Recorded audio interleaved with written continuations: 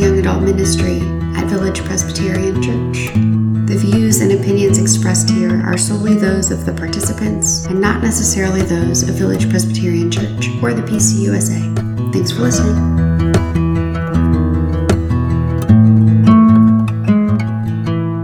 Hey friends, Hallie here. So this has been a hard week.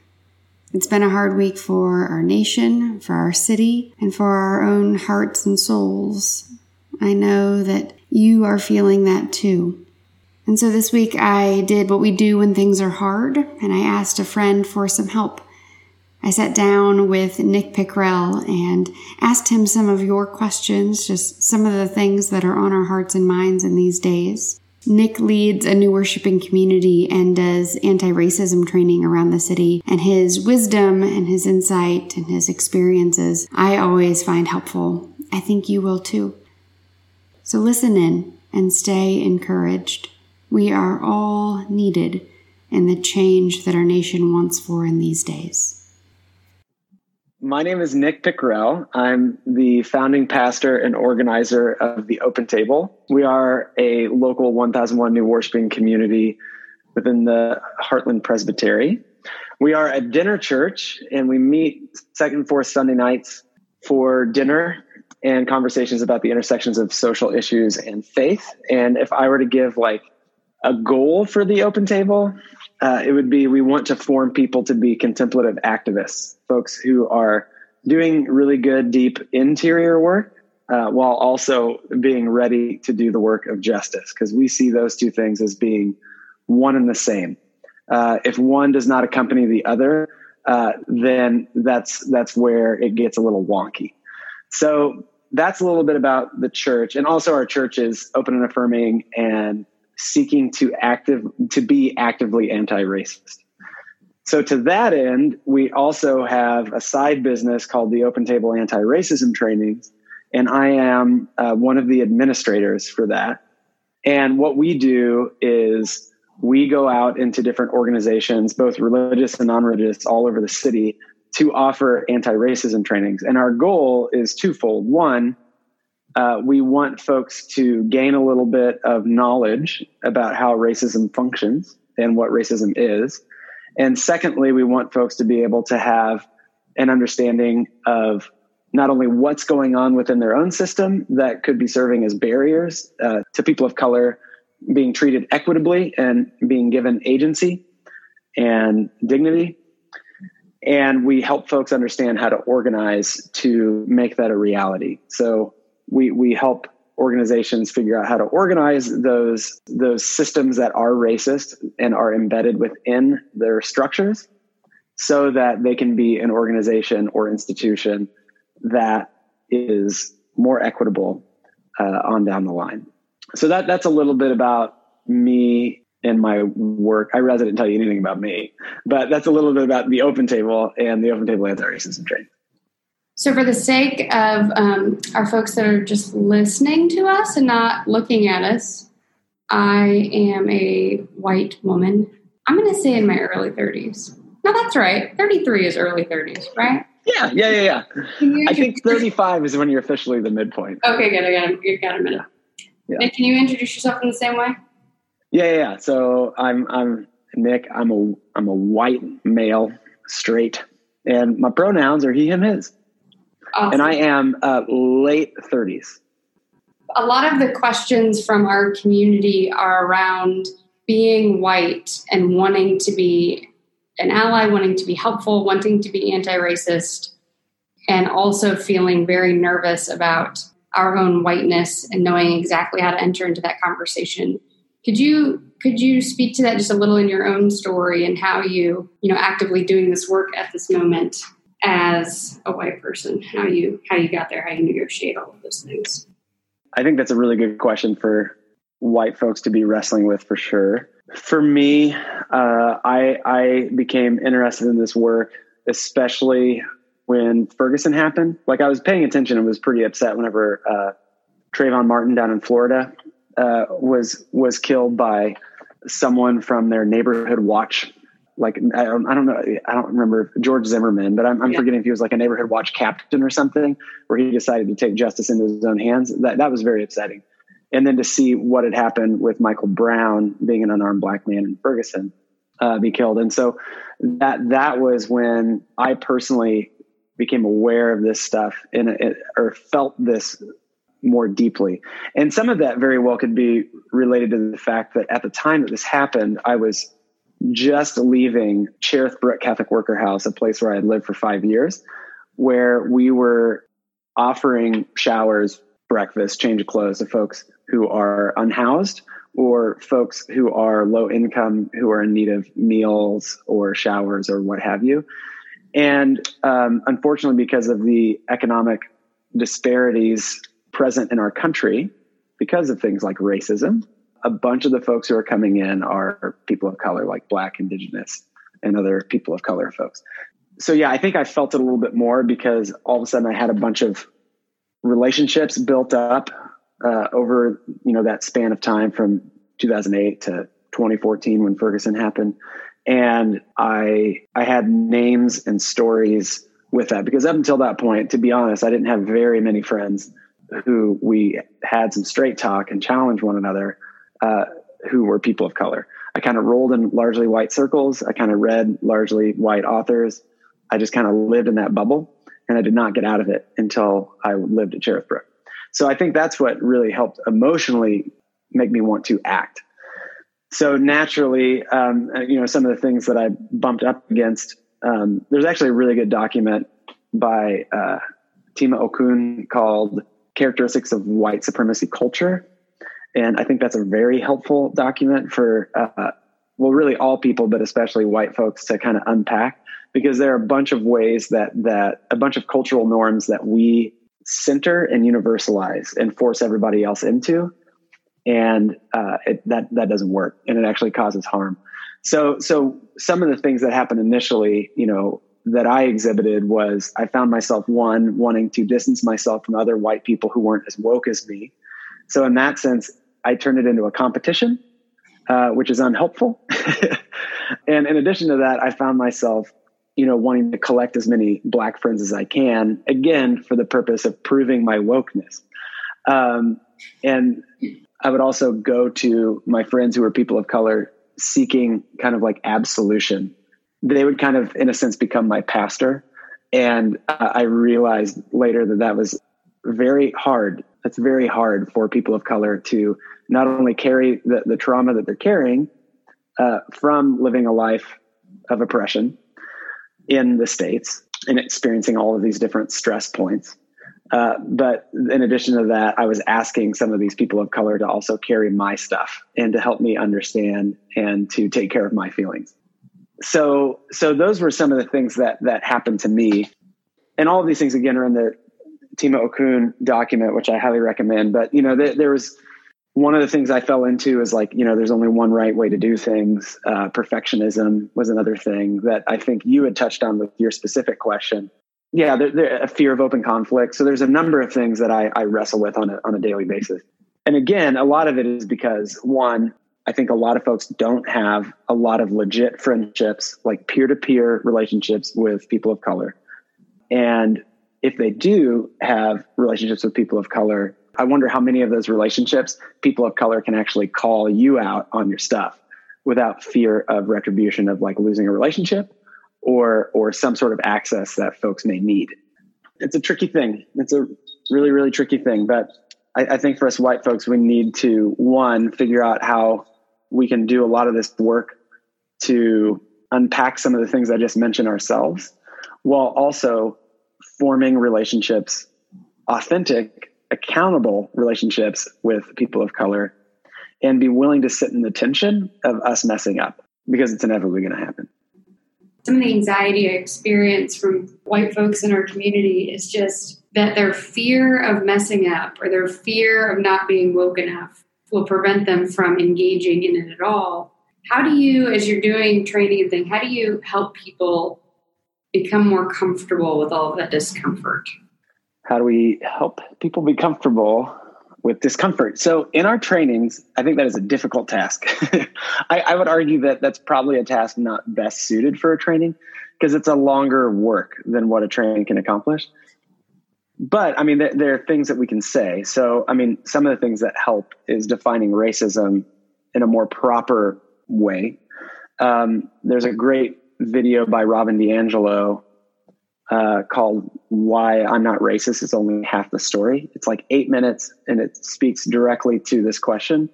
But in it, what she talks about is the reason why there's a lot of white defensiveness around this topic. And she also calls it kind of like a racial, like white bullying, because we as white folks employ all sorts of tactics to protect ourselves from having to feel guilty.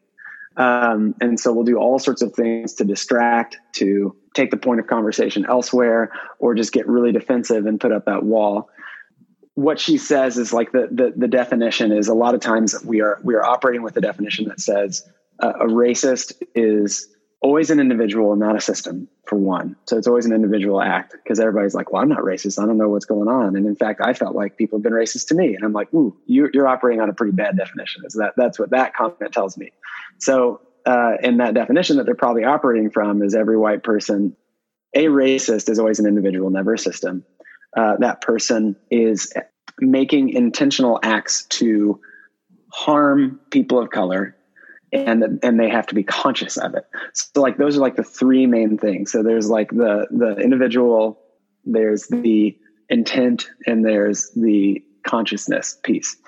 And so if that's our definition, like anytime someone tells us that something that we did is wrong, like what's going to happen? So instead of it being like, oh shoot, this behavior or this action, which is naturally going to probably happen because of my original socialization in a racist society, a society that was built on racism, like it's inevitably going to pop up. So, okay, so let me modify that behavior. So instead of taking that route with it, which is a much healthier route, we end up just getting really defensive because we're like, oh, you're attacking my moral character.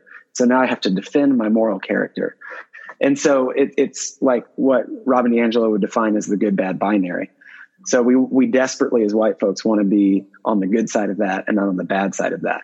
And in reality, both good and bad are forms of avoiding responsibility for creating change. Well, really with either of these postures, like you're either going to take the mindset of the bully or the victim. So the bully says it's my way or the highway. I'm not wrong. You're wrong. And so that's a way of shirking responsibility for creating change in our country. And then the other way would say, well, like, what can I do? I can't do anything. What am I supposed to do? That's a victim mentality. And that's also a way of shirking responsibility for creating the change that we want to see. So what we have to do is try to find this middle ground where we do a lot of deep unpacking to understand who we are at our core, while also understanding that even though we may know who we are at our core, as we all know, we all do things that aren't true to who we are at our core. It just happens. And so we need to be able to say like, okay, I still know who I am. And this thing that I did was wrong. And I'm seeing that. It sucks. It hurts, but I need to be willing to like sit with it and modify my behavior. That's a way healthier approach, but it's infinitely easier said than done. Infinitely. Yeah, there was like a practice that, because I suck at conflict. I kind of do. I've tried to get better at it, but I was a big time accommodator and conflict avoider growing up. And so I've got a lot of work to do around that. An image that has been helpful for me is anytime a comment comes my way, I try to just catch it in my hands, like outside of my body. Because I'm the kind of person that generally lets things in straight in, all the way into the deepest part of me.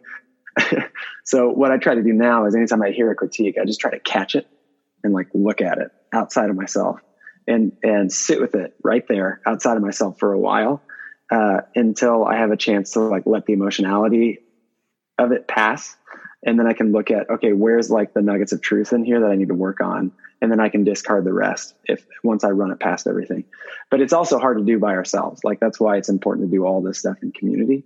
Because again, like, let us kind of go off on our own and we can get a little wonky. So it's good to do this with one another. And that's honestly why, like, what communities of color have been asking white folks to do for some time is to like organize yourselves, like organize yourselves so that when you show up, you're not acting out of all of this guilt, all of this defensiveness, trying to take over when you see something being done that's like different than the way you would want it to be done. Because there are people of color who have been organizing on the ground for some time. And so for me to come in as a white person and be like, oh, I see a gap in leadership. Let me fill it. Let's like, nah, you got some work to do. You got some work to do. Wanting to talk about things that are happening currently, I think especially as conscientious white people trying to stay awake, trying to be awoke, whatever the language we want to use is, I think we are prone to be supportive of protests that look like they do in our civil rights textbooks. But when things don't look that way, a lot of our folks are experiencing just a lot of internal conflict as to how to feel, how to react, how to participate, how to support, all of these things. So tell us about what's going on. Tell us about the world, Nick. Yeah. Oh, the world. Okay. So again, I'm going to point people towards a resource of I think things online too. Okay, good. So I would highly recommend, especially when it comes to these specific protests and the fact that there is property destruction happening at some of these protests done by a small percentage of folks. There's a great conversation that was aired on Monday, June 1st in the podcast 1A. So I would highly recommend checking out 1A from Monday, June 1st, because they talk all about this. And actually, they fielded an email that came in from a Kansas City protester talking about the way that the police have responded to the protest by launching tear gas projectiles, like the rubber projectile things, into the crowds, actually causing one person to get hit in the face with a tear gas canister. And I think that person is not going to be able to ever see out of that eye again. So this is the kind of response that we're getting. So the open table confession time, we were a little slow to respond to these two particular killings of unarmed Black folks, like with Breonna Taylor and George Floyd, because of our relationship with different community groups, racial justice groups in town. We were called on it and remedied it immediately, and we're activating our people like as we speak. So, I mean, what we're seeing now is kind of a spilling over, like kind of a cry of this is enough. Like it has to stop now, and it's been spilling over for some time. That's why you had the uprising in Florida and then the uprising in Ferguson, is because these weren't isolated incidents. These were the worst of those incidents, but there are all sorts of non-fatal ways that police have been harassing these communities really since the beginning. Our first police forces in this country were slave patrols. So it's good to know that history, that even the history of policing in our country was meant to protect white property and to put down any sort of uprisings that may be happening or to catch runaway slaves. So police, since its inception, have really had an eye on communities of color, Black folks, Indigenous folks, and other communities of color. So what we're seeing is exacerbation on the streets. And the interesting thing to me, and they talk about it in 1A, is, and I would agree with this, is even in the civil rights movement, people didn't pay attention to the marches until suddenly news cameras showed up and people were being killed by the police and other white folks. And you saw images of children being hit with hoses and had dogs sicked on them. Like, that's when white folks started to shift and sympathize. So it's important to recognize that violence was happening even in the civil rights movement. And that even though they're like the civil rights movement chose a strategy of nonviolence as like a tactical strategy for trying to get equity to happen, there were still pieces of the movement, and there still was never a consensus that as to whether or not nonviolence was the way to do it. And so what they talk about in 1A now is the thing that kind of is happening is a lot of communities of color are done playing what is called like respectability politics, which means we have to act a certain way in order to get white sympathy. So it's important for us to just like check some of those things. And we can also look to, I know folks will poke holes in this left and right, but we've got Jesus who flipped over some tables because he was pretty pissed off at the oppression and injustice that was happening in a place that served as like the spiritual, economic, and political center of the first century. Jesus himself participated in property destruction because I think what we're seeing is it's important for us to remember that windows can be replaced, but Black lives cannot. And I think Jesus understood that because what was happening in the first century is you have this massive amount of oppression. It's a limited goods society, and there are a whole lot of folks. And in many ways, it was set up in the same way as what we're experiencing now, where it's like the 99% and then the 1%. So there were all sorts of taxes that were being extracted from folks left and right and being exploited left and right and not given a chance to play the game. They were basically there to pad the pockets of, the Roman occupiers and the Jewish folks who were in collusion with it, right? So that's what you had happening.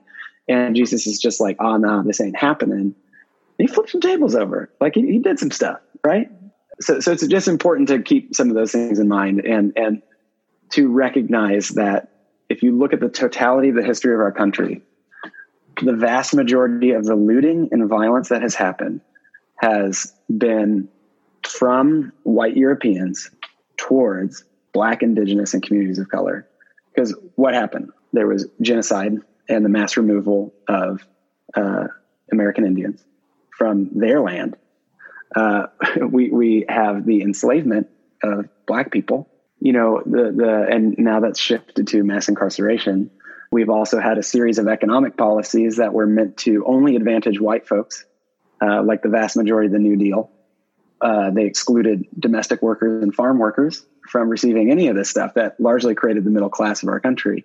And this is the 1900s, the early 90s. It's not that long ago. And who were the farm workers and the domestic workers? Those were like Black folks, Indigenous folks, and people of color. So they were excluded from that. So we've had a whole long history of looting at an institutional level. And the fact that we're going to cry foul and dismiss a whole movement who's trying to just not be oppressed anymore, who's trying to not have their sons and daughters and brothers and sisters and moms and dads and children killed. We probably need to like check our priorities a little bit. So if we're really up in arms about the fact that like some chain stores got some windows broken and some stuff taken, and we're not that upset, or like we should be like infinitely more upset at the fact that George Floyd is no longer with us, that Breonna Taylor is no longer with us. And there are a number of local folks who haven't received any of the national attention, but were unarmed Black individuals who were killed by the KCPD, folks like Cameron Lamb and Breonna Hill, although not killed, is a trans person who was beaten pretty excessively by the KCPD. So these things are happening here. Like it's just we're not receiving the national attention. So I would just say like let's like take all of these things into consideration when we make these stands. The response I usually get in this conversation is yes, but if we want to be on the side of the protesters, and we do think that we should give attention to the Black lives that have been lost and to police violence and to these things, we do want the change to happen.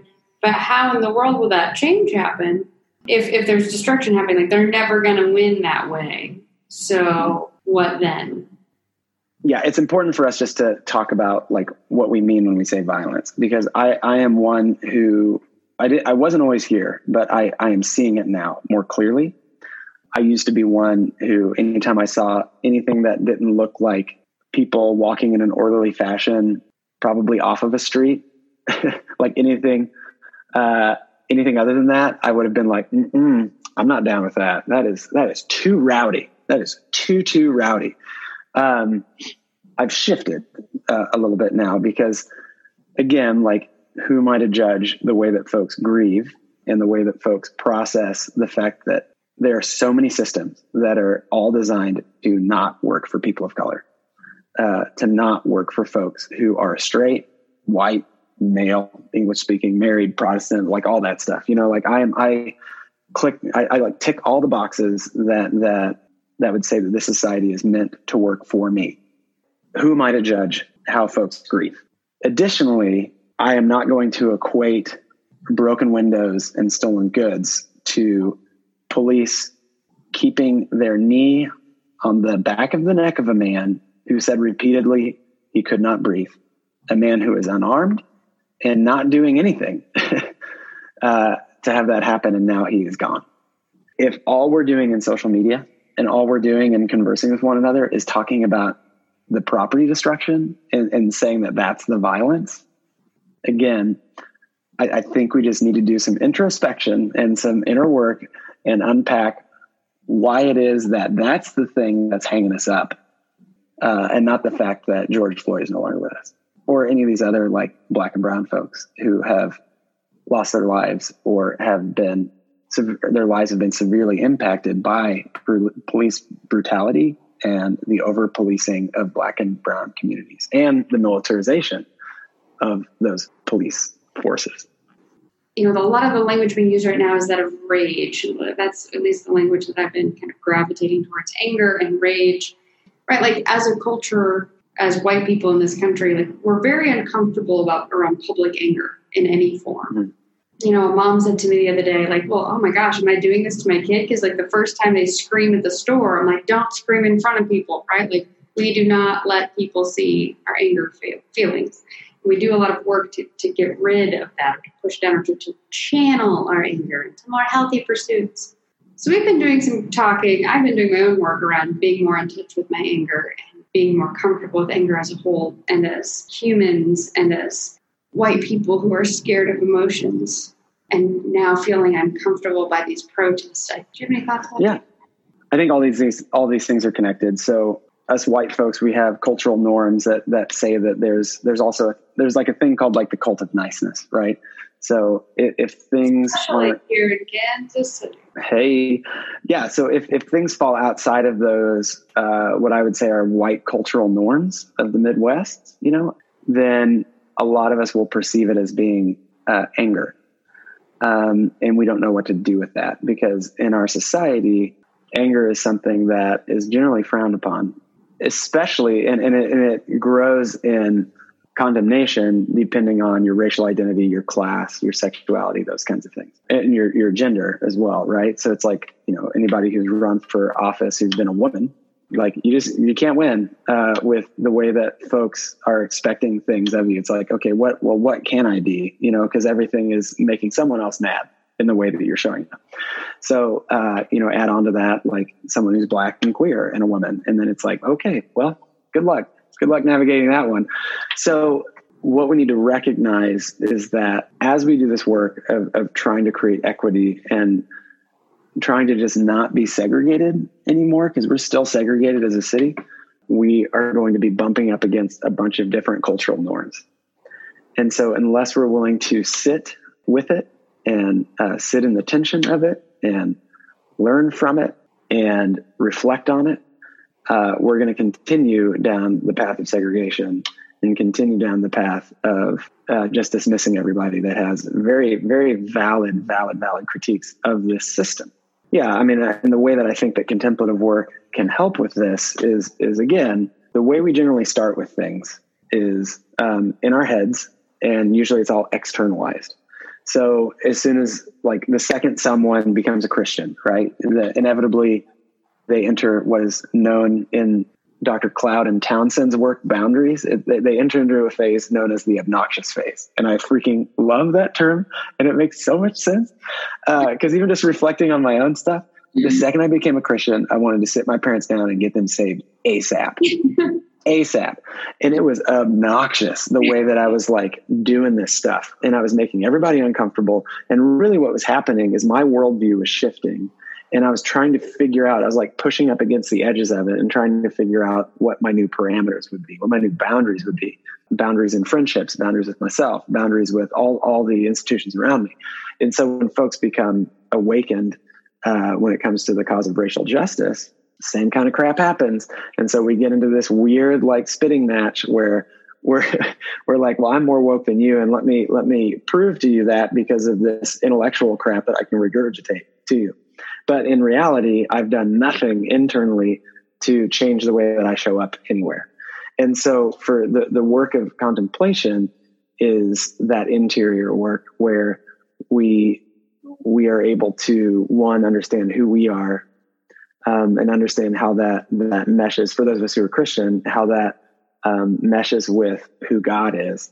Because I would say that, like, we can't experience God in any way outside of our bodies. Like, our bodies are where we experience God.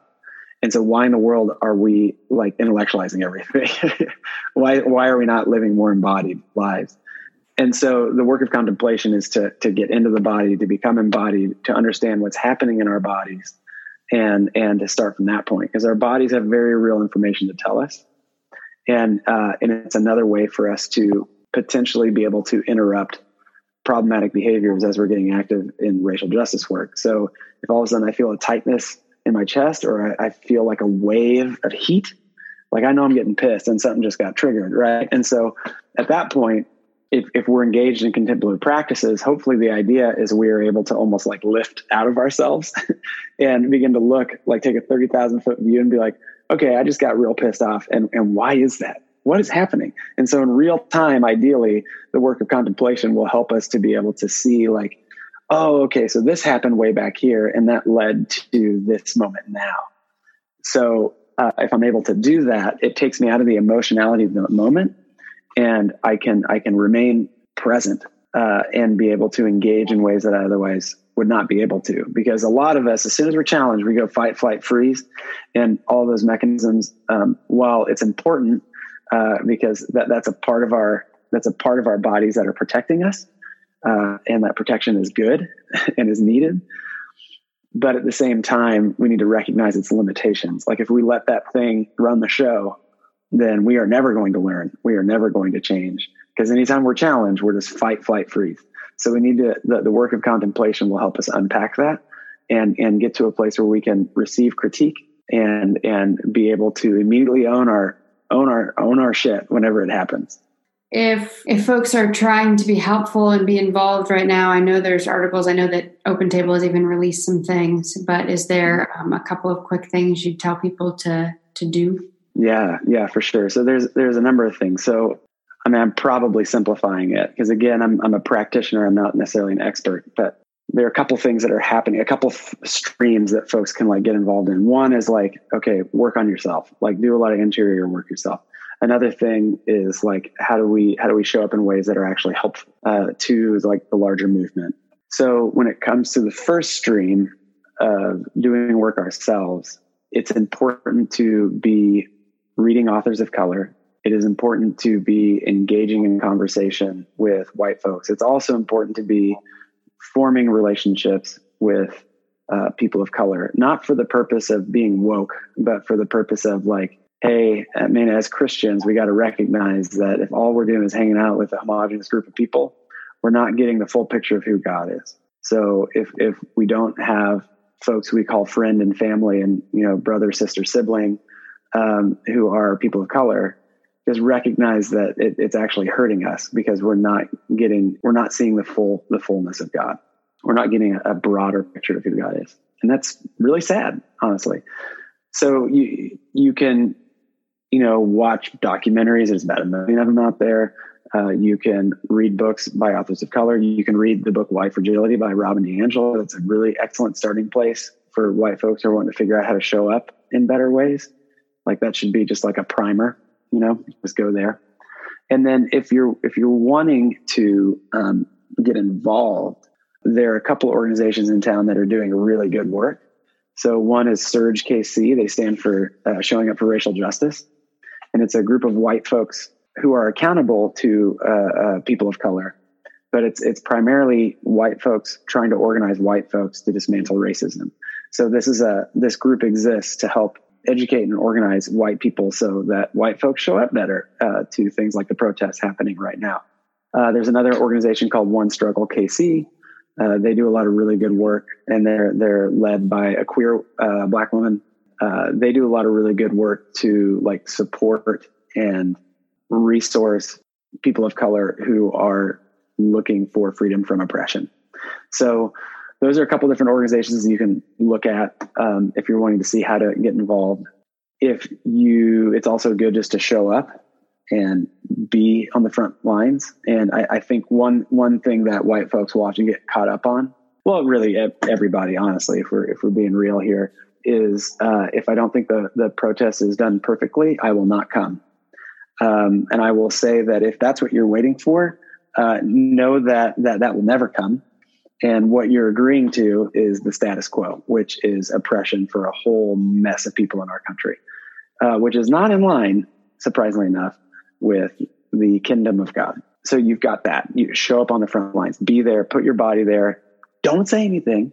Don't feel like you need to get up and speak. Like, just be there and show solidarity in that way. If that's something that you don't feel like you can do, there are a number of ways to support the protests that are happening.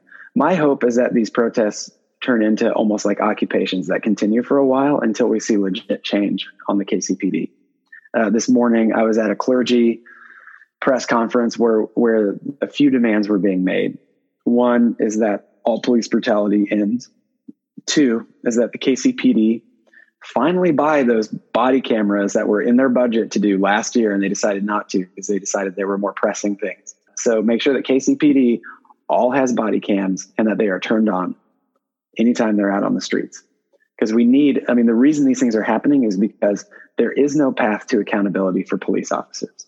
The third piece is an independent investigatory board that all complaints can go to. And that board has to be given the authority to penalize any officers that violates the code of conduct, right?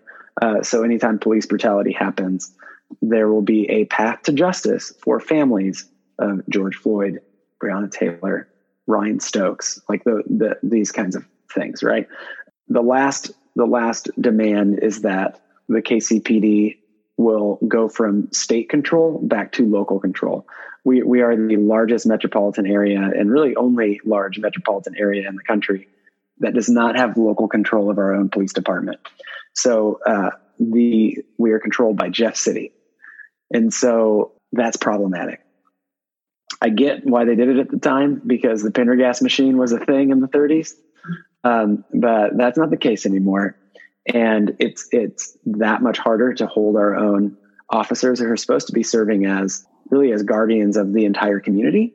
It doesn't allow us to hold them accountable to the community that they serve. So those are the demands. And so the faith leaders who were gathered said, hey, police department, you got 90 days to enact this stuff. Otherwise we're going to do some actions. So that's what the faith leaders who gathered this morning made a stance on. But with the occupation piece, like we're with folks being at J.C. Nichols Fountain, and I know that there's talk of potentially moving the site because of different citations that folks have received who have gotten arrested at the protest. I know one of the stipulations has been like you cannot return to the plaza for X amount of time. So that stuff's common. Like I've been arrested a few times, and that's a pretty common thing to put in there. So there is talk of potentially like moving stuff around, but find out where folks are gathered and find out what supplies folks need, gather the supplies, bring it to them.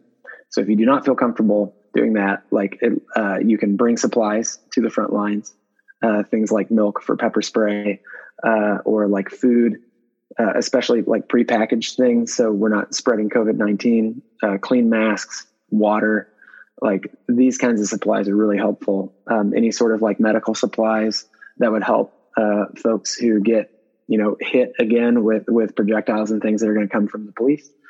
So all these things are helpful because again, like all of these things will stop once there's a clear path to justice for folks who are on the receiving end of police brutality. That is what will end this thing. But until then, I hope the pressure keeps up. because we can't go back to status quo. It's been entirely too long that communities of color have had to deal with this, and it's way past time for change. So you can do that, and then there's also bailout funds that you can donate to. There are some funds that are devoted specifically to communities of like people of color who've been arrested. Like One Struggle has one, and there's Real Justice has one. It's REALE Justice.